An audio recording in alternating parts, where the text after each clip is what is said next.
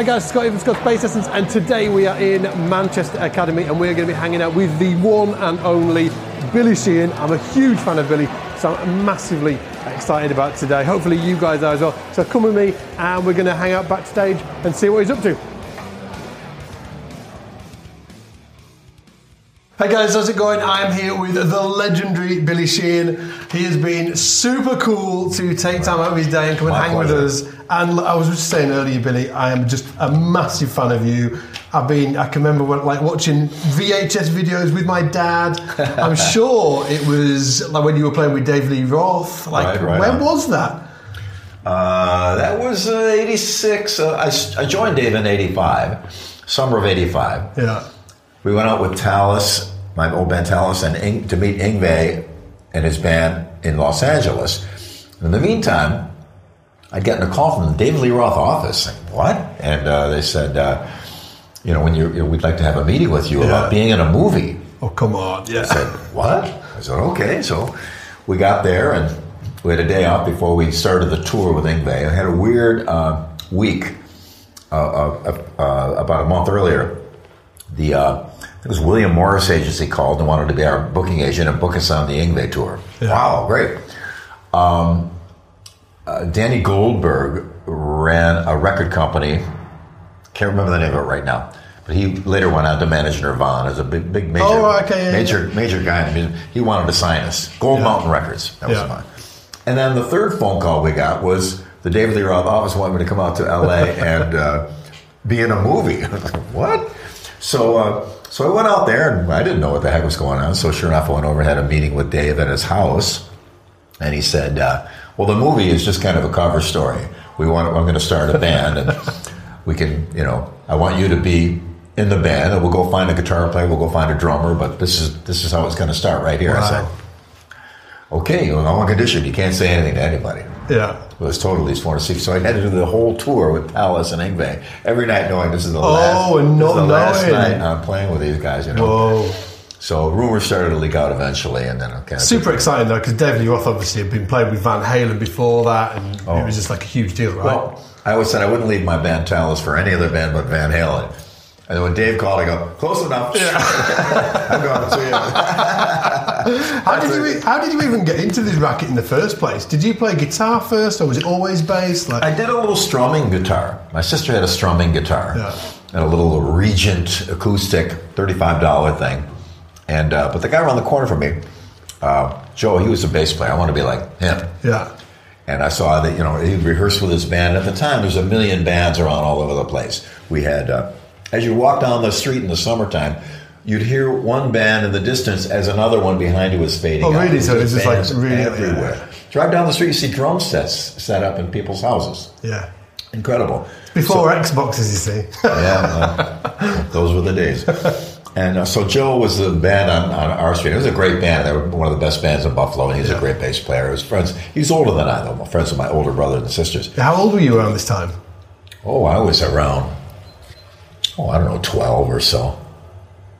So I was born in 53, so 63 I was 10. Yeah, 12 was the Beatles came out. Yeah. So that was the beginning of that. But as far as guitar goes, I still write on guitar. It's just kind of easier to strum and sing and get chord structures and song structures down than it is playing individual bass notes. I'll come up with song ideas on the bass, but generally it's a strumming guitar. So I'm up to about like Neil Young level. And I can do almost nothing that I can do on bass can I do on guitar. Well, how old were you when you started playing bass? Around 12, was it? Yeah. Yeah, my grandmother lived with us, and she said, as long as I'm alive, there'll never be an electric guitar in this house. Meaning bass guitar, anything, Yeah. So, swear to God, she passed away. And with the insurance money, I got my first bass. That's a true story. So I always joke, we put an RPM meter on her grave to see how fast she may be spinning at any particular time. Amazing. But she was a wonderful woman, but she just didn't like that guitar long didn't like the guitar music. Nonsense, no. So still I owe her my first bass. And it was always bass, yeah. Yeah, my first bass was a P bass, but before I got it, they gave me a Gibson EVO while my bass was being shipped. And I took it home. I had a Fender Super Bassman amp, 215s, 100 watts. And The EBO was great because it had a super deep low end. That neck. Is that where you think the love for that sound came from? Exactly right. Yeah. So then when the P bass came, of course the P bass is the most iconic bass there is. Sorry, it just is. And I love that bass, but I wanted that EBO sound in there. So I don't even remember how it went down. I wrote to Gibson and I got one in the mail, and it was with a wiring harness. And I didn't know how to wire two pickups into one thing. Yeah. So I just ran it completely separate and ran into two channels. So how long after you had the P bass did you actually fit that EBO to it, that pickup? About a year and a half. Oh, so it was like super soon. Yeah. So this has really been the format that you've been playing in for almost forever. Yeah, forever. Almost every. Briefly in the band I was in, called Opus One, a horn band. It was great to start out in a band with horn players. Yeah. Because it's a so we play Chicago, Blood, Sweat and Tears, things like that. Yeah. And the sax player is a guy named Mike Migliori. If you look him up on YouTube, he played with Don Menza and Woody Herman and Buddy Rich Orchestra, and he was badass. Man, even back then in high school, we had a band together, just bass, drums, and sax, no chordals. Really? Yeah. We did the high school assembly. People had no idea what we were doing. It was great. But I started in a horn band, and I didn't have it in for that because I've seen photos of that, and there's still no pickup there. Then from then on, right after that, I got it in there and started using the two channels. Had enough money to get two amps. Went to two different amps, and then eventually all hell broke loose. Are you a tinkerer? Yeah. I dig deep. I installed the pickup myself the first time. I just took the pickguard off, chiseled a hole. Yeah. I got a little bit of woodworking skills, but you wouldn't know if you saw the hole I chiseled. My high school woodshop teacher would be very pissed off at me. And I managed to get it in there, got it on. It was okay. Yeah. So it was that was the thing. So it was a unique tone. And then I found out later, is it Chuck Bergdorfer, who played the?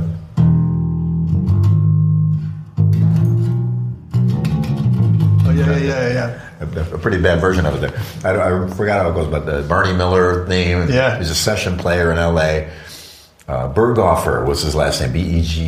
Berghofer. And I saw his bass that he used on everything at a shop in L.A. And he had the EBO pickup. Same thing. Yeah. Then I saw a bass, one of Mel Shacker's bass from Grand Funk, and he had an EBO pickup on his jazz bass. Really? Yeah. And then a couple other guys, I've seen it as well. So, and the point is, it wasn't an original idea, but it was a solution to a situation that other people found in common. You want the super deep low one underneath what you're doing. Well, that's the position for the pickup. Then all the alembic basses later, they all came out with a dual output. Yeah, absolutely. Yeah. Now, the standard, I don't know if it is anymore. Then I heard that John Paul Jones wired his jazz bass two pickups out to two separate amps too. Yeah, I heard that. I think the first guy to start bi-amping was John Entwistle, I think. Could very well be. John was another one. Yeah, I think John Entwistle had something to do with the development of the round string. I could be telling vicious rumours, but I think... I'm not sure. I know he was enmeshed in the Rotosound company. Yeah. And the first set of Rotosounds I got from the aforementioned bass player that lived on my street, Joe, he gave me a used set of his. And I had the Fender flat wounds that around. I was going to say, so you had the flat wounds on before, right? Yeah, from the factory strings I still had on. Yeah. Because we didn't know about changing strings back in the day. Flat wounds, you just used to... People have still got the same flat wounds they've had for like 25 years. There's one famous bass player that got the same set for life. Yeah. Really, and it's never changing. And it sounds great. When you were that age, and you were just getting into bass, who were you actually checking out? Who were your influences? My very first, of course, the Beatles and Paul McCartney. Yeah. That goes without saying. Unfortunately, I haven't said it a lot. I should finally say it. Of course, he was the one. As a matter of fact, the pickup for a...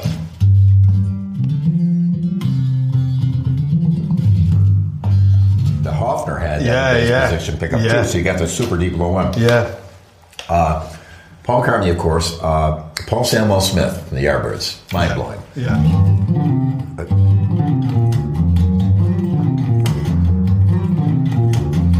Which was Yngwie in the day. It was unreal. We couldn't believe anyone would play bass that fast. It was unreal. And he had an Epiphone Rivoli bass, which had that pickup on there too. That's where the seeds were planted. Yeah. After him probably the biggest influence on me, bass-wise, was Tim Bogert. Right. From Vanilla Fudge. And it was I think he was a sax player before he played bass. Yeah. I'm not sure.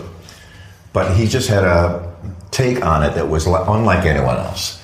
And he just created this integral melodic move that was reminiscent of Motown, only way wilder. And eventually he explained that he basically was playing Jamie Jamerson, only like the psychedelic, trippy version of Jamie Jamerson. So it makes perfect sense because they did a lot of Motown covers. Yeah, so he just probably took that and went off on it. But so the chain right back to James Jamerson is very strong there. Yeah. And I used to sit down with my AM radio and just play along every song that came on and try to play. I was going to say, were you just like basically working out the songs and just jamming along and doing that whole thing really way early naturally on. Yeah. But then I got into a band very early too.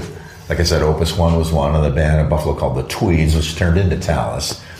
And so Talus was like, you actually were in Talus super young, yeah. Just coming out of high school. And I had just prior to Talus, it was called the Tweeds. The Tweeds were a band in Buffalo, had a local hit.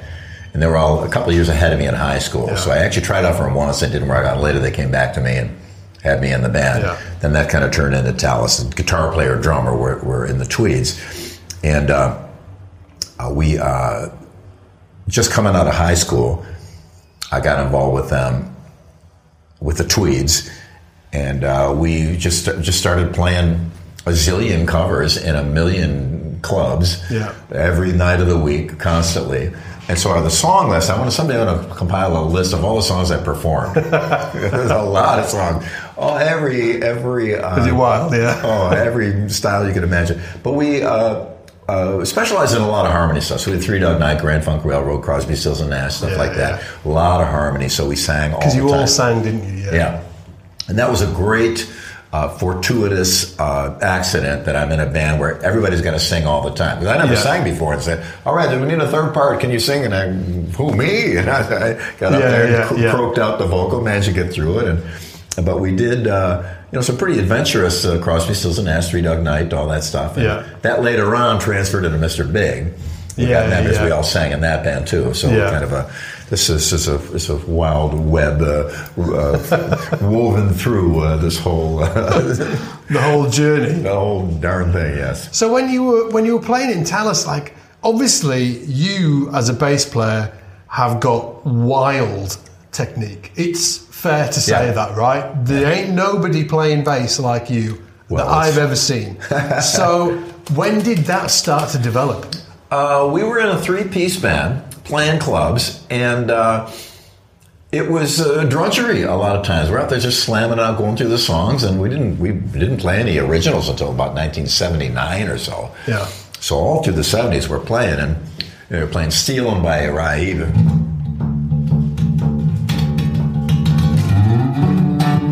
Eventually you start, going, all doing just to kind of break the monotony. Yeah.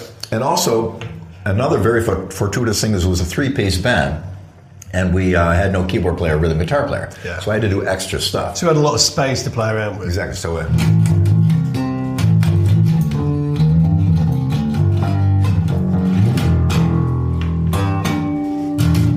do the keyboard stabs, the horn parts, and we did Schizoid Man by King Crimson, and there's this little soprano sax trill. Oh, okay, at the end of that. What? That's it.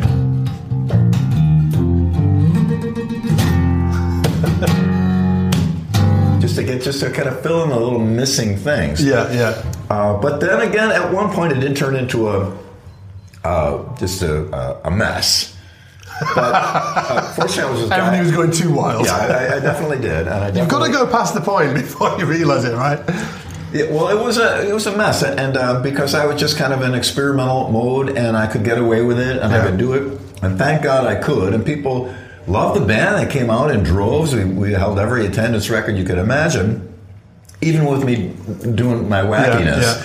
Yeah. So I'm forever grateful for them to allow me to do that, until I could eventually start to focus it in on on a full package of bass playing, which included the simplest thing you could imagine to some wackiness. To wild, yeah. So it gave you a platform to kind of find who you were going to be as a musician, right? And that's I'm forever grateful for that, because a lot of players these days don't have the opportunity to go out and play clubs every single night. I mean, 4 or 5 sets a night. Yeah. You know, and how many years did you do that for? Like playing clubs like that? Probably 15 years. And I know I'm coming up on about 5,000 gigs. Yeah, enough. Life total. That's cool. But we did 3 shows in one day once. We did one M&T Plaza downtown Buffalo by the bank. We'd played outside for all the people downtown. Packed up our gear in PA, went to the Buffalo Bills football practice in Niagara Falls, New York.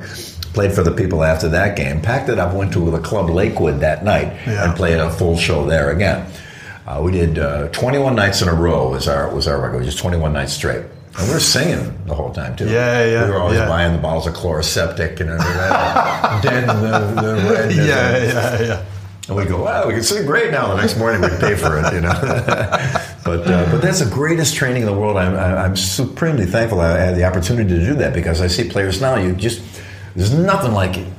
Week after week after month of being on deck and playing in front of people. For money. So you got to be good. You got to earn your money. You got to keep them interested, keep them alive, and keep them coming back. And those things that you needed to do really set the pace, not only for the business end of it, but also for your playing. You know, you really learn what works and what doesn't. And a lot of the wildness that I had, you know, eventually started to focus and became a thing that worked. And I moved over into a little solo section, any of the stuff that was, you know, that didn't fit anywhere. Which was a lot. And you learn. I'm still learning, of course, but the training I had doing that is just priceless. Were you fully formed? As in, like, I know you're an eternal learner. I've heard you talk about, you know, you learn something every time you pick up the bass. But in terms of that full package, do you think that full package was together when you got to the Dave Lee Roth band? Yeah. You were like, pretty good. And what, before you got that offer, like, where were we? Because obviously, like, as I said before, wild player. And you were young, you must have been like, I'm the dude, right? Were you thinking, like, where do I go after this? Did you ever feel like you'd hit kind of like a level where you didn't know what to do with your career? I didn't really have a grand plan or a grand scheme or a vision, or I wanted to do this or wanted that. You know, I love to play, and I still do, and I want to play the best I can by my judgment. And no critic in the world is harder on me than I am. No matter whatever YouTube commenter says, I can beat them, because I'm really tough on myself, because I really want it to be good enough is the worst thing that ever happened to great. And I want it to be great. Not for me to be great, but for me to be able to experience doing something that I feel is great to me. Which could be something completely different to you. But I really want it to be right for me, and the thing I want to do this, and I want to do it right, and I want to get it right on, in time, in tune, and then when I do it, okay. And I very rarely actually hit it as well as I'd like to. So there's always that. I'm always, you know, at 75%, 80, 81, 50, you know, and come back down again. So it's a constant battle, but that's my life, and that's the thing that moves me, that motivates my whole life. Is this chunk of wood? You know, I want to be better, which doesn't mean faster, as you know. It doesn't mean. It just means how well it appeals to you. Absolutely. You know, like I was just working out. Once Upon a Time, sung by Bobby Darin. Just what a beautiful piece of music. And just kind of working on a chordal version of that. It isn't fast or fancy or difficult, but it's just something that touches me. So, you know, I just want more. So I never really had the idea, I got to be this rock star. I was always a musician. Never a rock star, always a musician. When I got to L.A. and David Lee Roth, of course, there was some makeup artists that had way too much control over the situation than we cared to. But and that was inevitable. It was the 80s, dude. What are you going to do? And everybody did it then. That was what the whole absolutely. Thing was. But, so we rolled with the punches. So you still practice now, right? Like, obviously. I've been here since noon. Yeah. With this little lamp going and going. Oh, really? Yeah. So back then, has it fluctuated your practice throughout your career? If you go back to when you're like late teens, how much were you practice then and to now? I always practice a lot. I think I practice more now than I ever did, though. Really? Because I have the luxury of having some time. Yeah. We get in and sound check isn't for a couple of hours, and I'm in the room, and I got a seat, and there's water or coffee, and I got my bass, woohoo, and I just go for forever. And I'll go in completely different areas, trying things I've never tried before. I'm not much of a slap player, but I just decided to do kind of my own version of it. Trying to refine it a little bit. Yeah. It still hasn't found its way on stage yet, but I'm working on it. Yeah. And a bunch of new things. And then revisiting a lot of things that I used to know. I used to know a lot of Bach pieces and chordal, like a...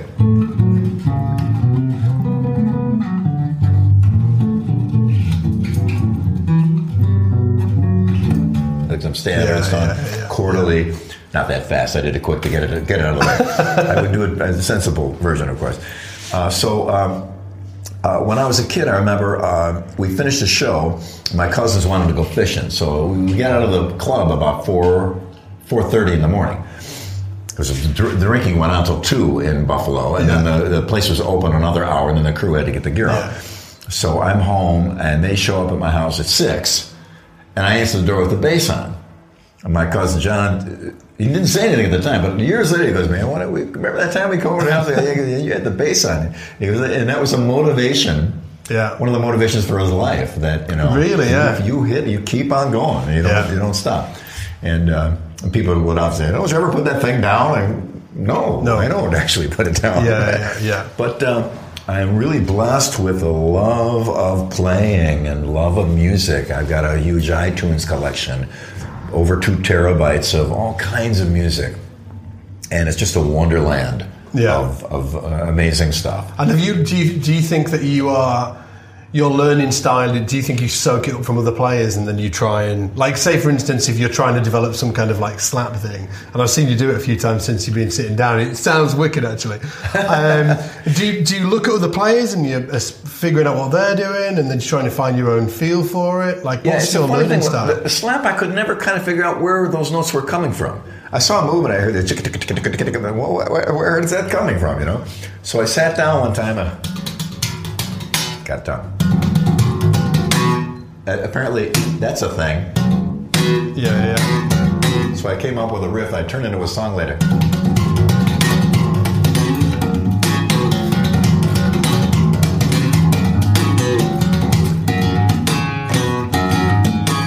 That's the tough part about it. So I just sat on outside in my house one time. I just sat and worked that riff out. And when I got done, it kind of sounds like slap. I guess it's slap. And then I did variations of that through the year. And then I'll go see Victor Wooten and then give up on that. I'm done. I think everybody's the same. And in terms of like your plucking hand is ferocious. It is, the three finger thing. Yeah, that is, like, was that turned into a real asset? Yeah, like where was that born out of? Did you start playing with 3 fingers? I started with 1. Did you just keep adding one? And I would go. That was my big move right there. Do that, I couldn't move it anywhere. I just on one string. Yeah. I'm like, wow, look at that. So you're pushing down, Yeah, and it's kind of because so you've got both 2 of them are together. Now that later on that came in handy when I was doing hammer-ons, because to do that's just way too weak. I need that extra thing of it. Yeah. To really hit it super hard. Because on bass, well, you can string it light and get the action low and get it to play as easy as a ukulele if you want. But there's a certain level of strength any individual will have. If he pushes too hard, he overwhelms the string and it clashes against the frets and the nothing. Well, that could be a sound in itself too. Yeah. If he's too weak for it, he can't get the things. You got to find that spot between your action and what your strength is and how that works. So, like that intro, that Mr. Big, Addicted to That Roger, and even without the amp on, it's pretty loud. It's popping out. Yeah. And it's always been important to me. I practice a lot with no amp at all. A lot of times in hotel rooms, you can't be plugging an amp around, even a small one. And so I try to get everything I can get out of the strings and the bass. Later on, the amp sometimes is more of a impediment to it, because the bass has this much dynamic range when it's sitting on your lap in a quiet room. Yeah. Plug it in. It's huge, yeah. And it's giant. So some things don't work. So that's one of the reasons why I've always opted for a little bit of compression, just to get it back down to the way it feels normally. Yeah. But these are all the little balance points that I've been dancing with for many years. And when when you did the one, then did you start playing with two, and then did you feel when did you? I heard Tim Bogart go.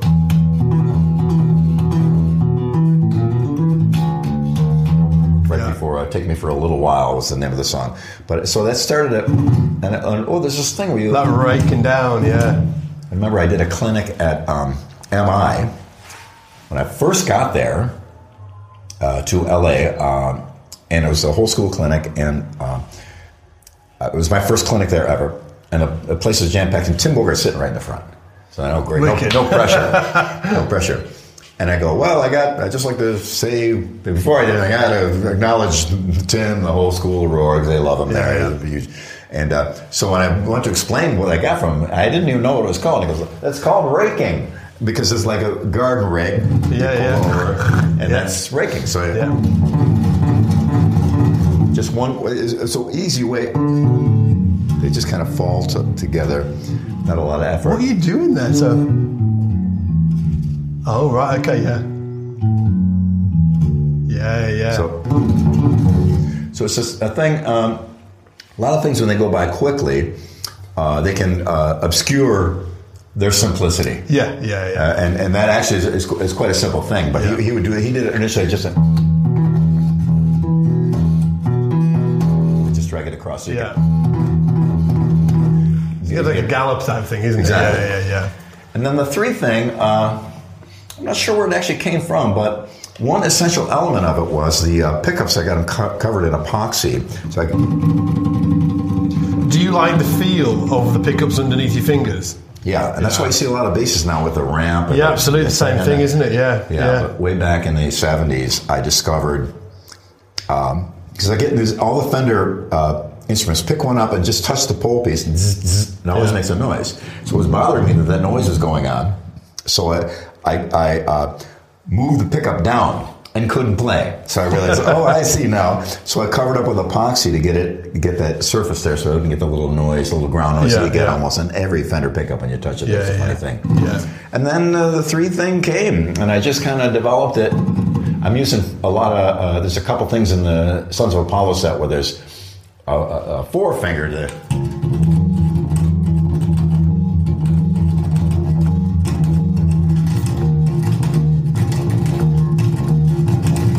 I don't know what the time is. I know I'm playing it, but I couldn't tell you what it is. And when you practice that three finger thing, like, did you ever, when you were trying to, like, obviously you've been doing this forever, but when you were doing it, did you ever practice like accenting with certain fingers and stuff absolutely. like that? You did, yeah. You basically make it four. You're making a 4 out of 3, so it's gonna like jump at the wrong spot. Exactly. Got you. So so one lands on a different finger each time. Yeah. So 1, 2, 3, 4. 1, 2, 3, 4. Back again. Yeah. Middle finger. And you generally always start with the ring finger. I generally do. Yeah. It's like a machine gun, isn't it? Yeah, and it's speedy and quick. And one of the things it's good for, though it's really difficult to do, is the So you got to keep the pattern. You got to keep the pattern. So it's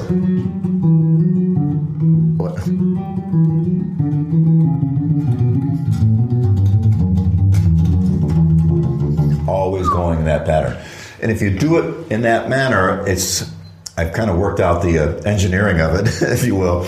It's the most efficient way because the next finger hits the next note no matter where it is. Yeah. And the next one, and then it always goes in that pattern. Sometimes I catch myself breaking that pattern, and I could kind of hear something was not right. Yeah. But as long as I keep that pattern in there, the 4s and 2s are relatively smooth because 4s and 2s are what most music is. Yeah. But the good news is when you get get a galloping or a 3/4 thing, you got it made. Yeah. I forgot that. Off to the races, aren't you? God rest his soul, Pat Torpy would always be. He wanted to play with him because you're the only guy that where it sounds like that's right, because it's a bunch of threes, so it kind of works out like that. So and that's what I can spend hours on thinking it through, getting the right patterns, the mechanics of it all. Yeah. And generally, when I do lessons or teaching, I talk about mechanics because few people do. They talk about the essentials, of course, musically, in theory and in practice, but the mechanics of how do you move your fingers to do that. That's what I've always. It's huge, isn't it? It's so important. It really is. You can drive a car, but you need to be able to do the shift and exactly. It's the mechanics of it that's going to actually get you moving, and then you can figure out where you're going to go on your journey. Exactly. And then so I leave the musical thing up to the individual. If I've ever sat down with anyone or done a bass clinic, okay, whatever this country or death metal or whatever you're doing, having your hands be capable of any move you need is only going to facilitate your. It's never going to be a drawback. Yeah, right. Exactly. So I do a lot of exercises that are non-musical, but I always have to warn them, these aren't music. Yeah, it's facilitating the mechanics, is keeping that, Because I'm afraid kids are going to get a hold of that, and very similar to how they do contests to see who can have the fastest double bass drum. That's cool, but it ain't music. It has nothing to do with music. It reminds me, I always use the story of the DB dragsters. These are cars that they hollow out. And they don't drive, and they just fill them up with so much audio gear, put a microphone in the middle. And it's not even music that they play. It's how loud can they get pink noise, how many dBs they have pink noise at that one spot inside this car. There's no music being played.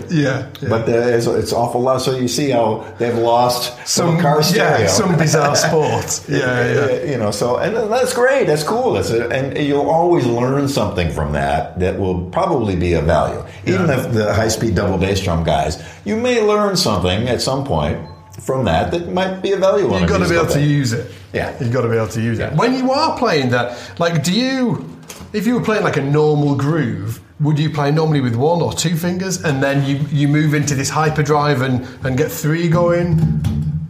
Yeah. When do you? So it's like a lot of three all the time.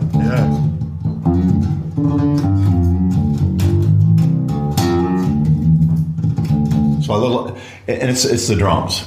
These are, I'm trying to.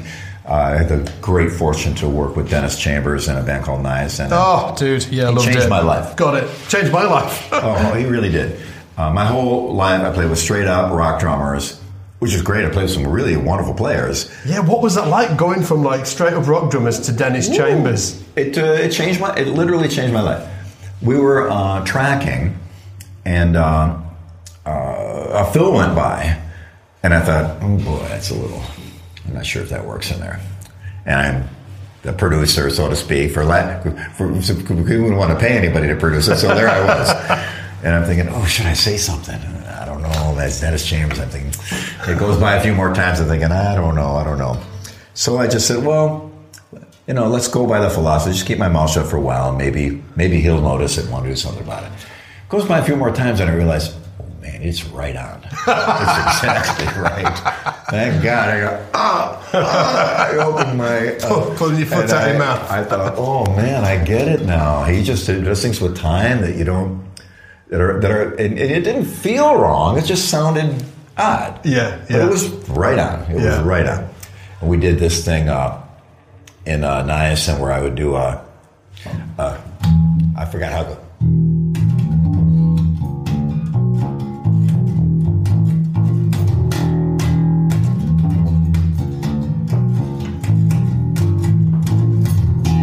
That.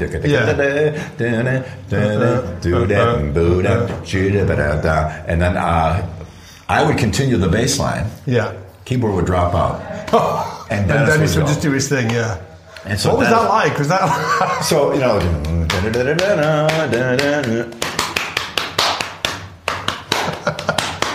and like a completely, metric modulation, I think is what it's called. But And I was completely lost. Was he just frightened? And he's looking right at me, and I'm looking at him, and he's going, "You're lost, aren't you?" I sure am.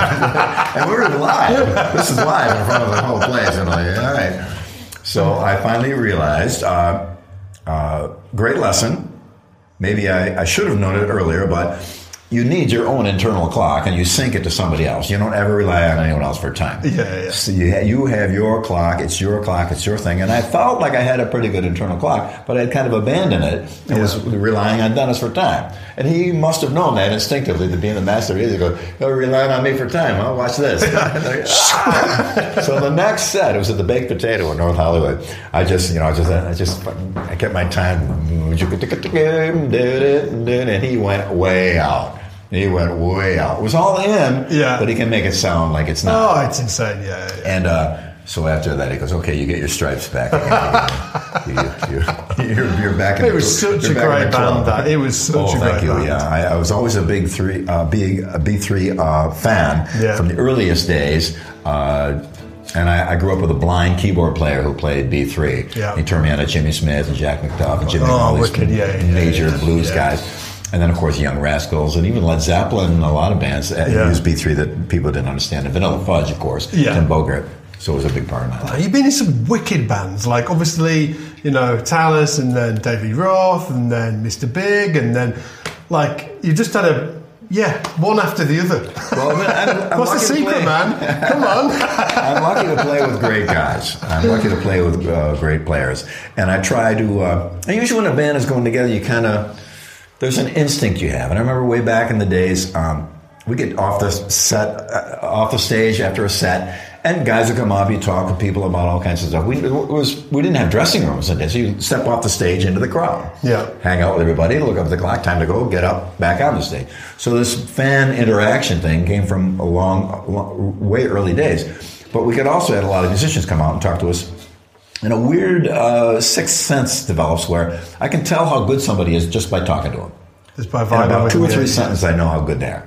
Right away. So that has come in very handy, as you can imagine. One time, this guy's name was Chris Vorse. He had his PhD in analytical philosophy. And he came out to say, we played in Geneseo, New York, and there was a college near there. And after the show, I didn't know him. He goes, "Hey, how you doing? Sounds pretty good. Oh, thanks a lot." We talk a little bit, and right away I know, this guy is dangerous. Really, yeah. And he was badass. I learned a lot from him. He's amazing. And similarly, it's just so when you're putting a band together, skills are of course important, but they're not the only thing. It's the hang. Yeah. Can you hang out? Can you be on a bus together for months and all that stuff? And you a lot of times you might dismiss that as not being so important, but it's really vital. I mean, you got to. Well, you've done it for a lot of years, haven't you? So, what have you ever got on tour with somebody and you're like, oh yeah, they haven't got, they're not as experienced as living in this environment. Well, you get coping mechanisms. You learn to kind of stay away from things and not bring up certain subjects. Yeah. But hygiene is a tough one, though. Yeah, hygiene is a tough one. So. Yeah. Me and my wife sharing like a tour bus, and it can get rough. Socks sometimes. and 10 guys on a tour bus. That's can be rough. Yeah. So my wife and I, we're clean freaks. I got I'm rubbing eucalyptus oil on everything. Oh, dude, I'm there. Spraying it down and bleaching it out. So is it a nightmare for you? It's not a tour bus. I get through it. Yeah. You've got a coping mechanism. I do. So before I let you go, I really want to respect your time. But I need to ask you about the bass, because I think that, even going just from the start of, what we're talking about today, it's obviously you had that P bass way back in the day, and you had the EBO pickup within the first year or so. How has that developed through the years to what you play today? Well, one of the weak points of the P bass is, some people might get upset with this, but I got to stand my ground on it. The screw that holds the neck on is the wrong screw. It should have a shank. The neck is here, the body is here. There's a hole through the body and then into the neck. The screw passes through the empty hole and sinks into the neck. The surrounding that screw in that hole, there should be a shank that holds it and prevents it from moving side to side. Oh, yeah. So a lot of times I could take a P bass and just go click, and the strings go like this. And it's off. You can snap it back again. And Fenders are so great, who cares that it's going to move? It should not, and to 999% of the people in the world, it is not an issue. But for me, I was doing you play differently, And then I noticed this thing. I had to give it a little chiropractic crack it back and get going again. So that was one of my main concerns. And I had on my bass, I would lay it down on the floor and stand on it and torque those screws down on the OP bass, and then jam shims in all over the place, just to stop it moving, just to stop it from moving. And it still would move once in a while. So we did this. The neck to body joint is probably one of the most essential parts of a bolt-on instrument. How these two connect. So initially we did 2 from the back, and then 2 or 4 underneath it. A tang. The neck was extended with a little piece that went underneath. And we bolted in there. So was this on the old BB? Was this like no? The BB was a neck through. Was that a neck through? The pink BB? Yeah. But the first attitude is actually, instead of a wooden piece, it was a metal piece that was bolted under the neck and came into the body and bolted in also. Right, got you. Later on, they changed it to all wood. Yeah. And now on this version, there's 3 here, and then 2 go at an angle. Is that like pulling the neck into the body almost? Yeah. Yeah, and it actually pulls it into the socket, and you can loosen those, and the neck will still stay on and play it. Yeah. Then tighten it up, and it really becomes alive because you're going end grain to end grain wood, and you're really pulling them together really tight. Them together, yeah. And then otherwise, these are the DiMarzio pickups I added. These are an old set that I put on here, but generally I have a pole piece in between pole pieces, just so there's no little dropout dead spot. Yeah. Because I think originally they were designed to have the string up a little bit higher, and have them be in the middle, where now it's kind of neither. Yeah. And is the string spacing the same as the P bass? Exactly. Exactly the same, yeah. And where this volume knob is in the exact same spot too. So everything. So you know exactly where it is. Yeah. I'm blind. And I apologize to your people viewing. I don't mean to be wearing sunglasses, but my eyes got hurt last night. He was in hospital last night. Come on. So we gotta, what a trooper. Watch out for bright lights. I apologize. I'm not cool. So don't worry. You're pretty cool, try to be cool. You're pretty cool, man. Where did this idea come from? That came from Chris Vorse, the aforementioned. Oh, really? He had a Les Paul where the whole neck was scalloped. And because of John McLaughlin. I think John McLaughlin had a scallop. Yeah. So this was before even some of the Richie Blackmore. Because he may have been the first. Is that where Inve got his? I believe so. Yeah. But I like the idea. Well, then when we were on, it kind of goes full circle. We were on tour with Inve that I had mentioned earlier in '85, and he was so good. I mean, sorry. I go back and watch them '80s like videos, the REH videos and stuff like that. Inve killer. And he would take a stock vibrato Fender Strat, no locking nut. It was a half step out of tune. And go 1, 2, 3, 4, 5, 6. Really? Right on. I mean, he really is a grandmaster, you know, and he's always been very nice to me too. So I just thought, well, I don't need to have it scalloped here because you couldn't push that string down into the wood no matter what. Yeah. But it might be nice to get that high G note. Yeah. So you get a little bit underneath. Yeah, you can get your lot of flesh behind there, can't you? Yeah. Ultimately, it isn't essential, but they grandfathered in all the stuff on my P bass, the neck position pickup, the neck to body joint, and also the last 5 frets are smaller fret wire. 1, 2, 3, 4, 5. Ninja, yeah.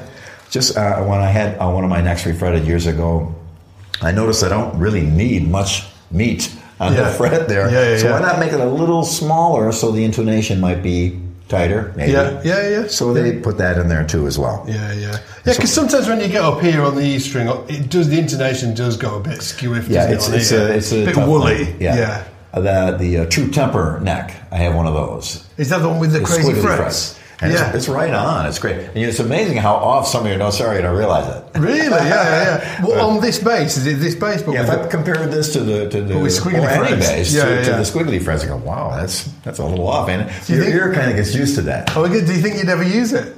I will for sure recording. You will, yeah. Yeah, it's great, especially working with keyboards. It's a little bit more in tune generally. Yeah. And lastly, about the bass as well. because I've always wondered it. Do you ever play with just the P bass pickup? Yeah. Or is the EBO always up? Like right now, if I go to do a jam or something, or just going and playing on a simple session, I'll just plug the regular P bass in. Yeah. This is kind of more subwoofer live kind of thing. Yeah. And recording with it also is very nice. Get that extra, put on an extra track at the super deep low end if you want to bring it up in any particular point. Yeah. But most everything comes out of it. Is there any tracks that you've just used the EBO on? Yeah. There is, yeah. I played on a couple of Beatle tributes and a couple of other things where you want that old tone. Big fat vibe, yeah. And this is a different version of pickup. Actually, Yamaha made this pickup for this bass. Originally, it was supposed to be a DiMarzio, but they had a production problem. So the next ones will be a DiMarzio version on here. But I still got a couple of the old big giant silver EBOs. Oh, you still got the old ones? So I bought 2 Warmoth bodies and P-bass bodies and Telecaster necks and put all my old parts on them. Did you do it? Did you do it yourself? Yeah. And they came out great. Warmoth, I couldn't recommend them more highly. If you can do a They're really project, great, aren't they? they're perfect, and they were just flawless. Yeah. Really great. So I used up some of my old parts, tuning bags and pickups, bolted them on. Yeah. all that stuff. I threw it all in there. Finally got some use, and some of it was from the '70s. Long ago. Yeah. Well, man, it's been an absolute honour. My pleasure. Super honour to be able to hang with you, man. Well, Thank you so much. I learn a lot from you. Oh, dude, I really do. No, I really get do. out of town. It's really great to watch someone with a command of explanation and training and an understanding of something enough to educate someone else. They say if you really know something well enough, you should be able to explain it to a 5-year-old. Even nuclear physics, if you know it well enough, you should be able to. And you obviously know it well enough because your explanations are just really wonderful. It's been helpful to me. Because I'm never one to think that some beginning or fundamental thing that I have command of it by any means. I always want to learn. Every time I sit some young kid down that's just beginning to play, he'll probably do some little thing and go, "Hey, wait a minute, that's kind of cool. I'm going to steal that from you." So thank you for what you do for the bass community. It's quite wonderful. You're an absolute star, mate. Thank you so much. Thanks very much. Guys, Billy Sheehan. Take care.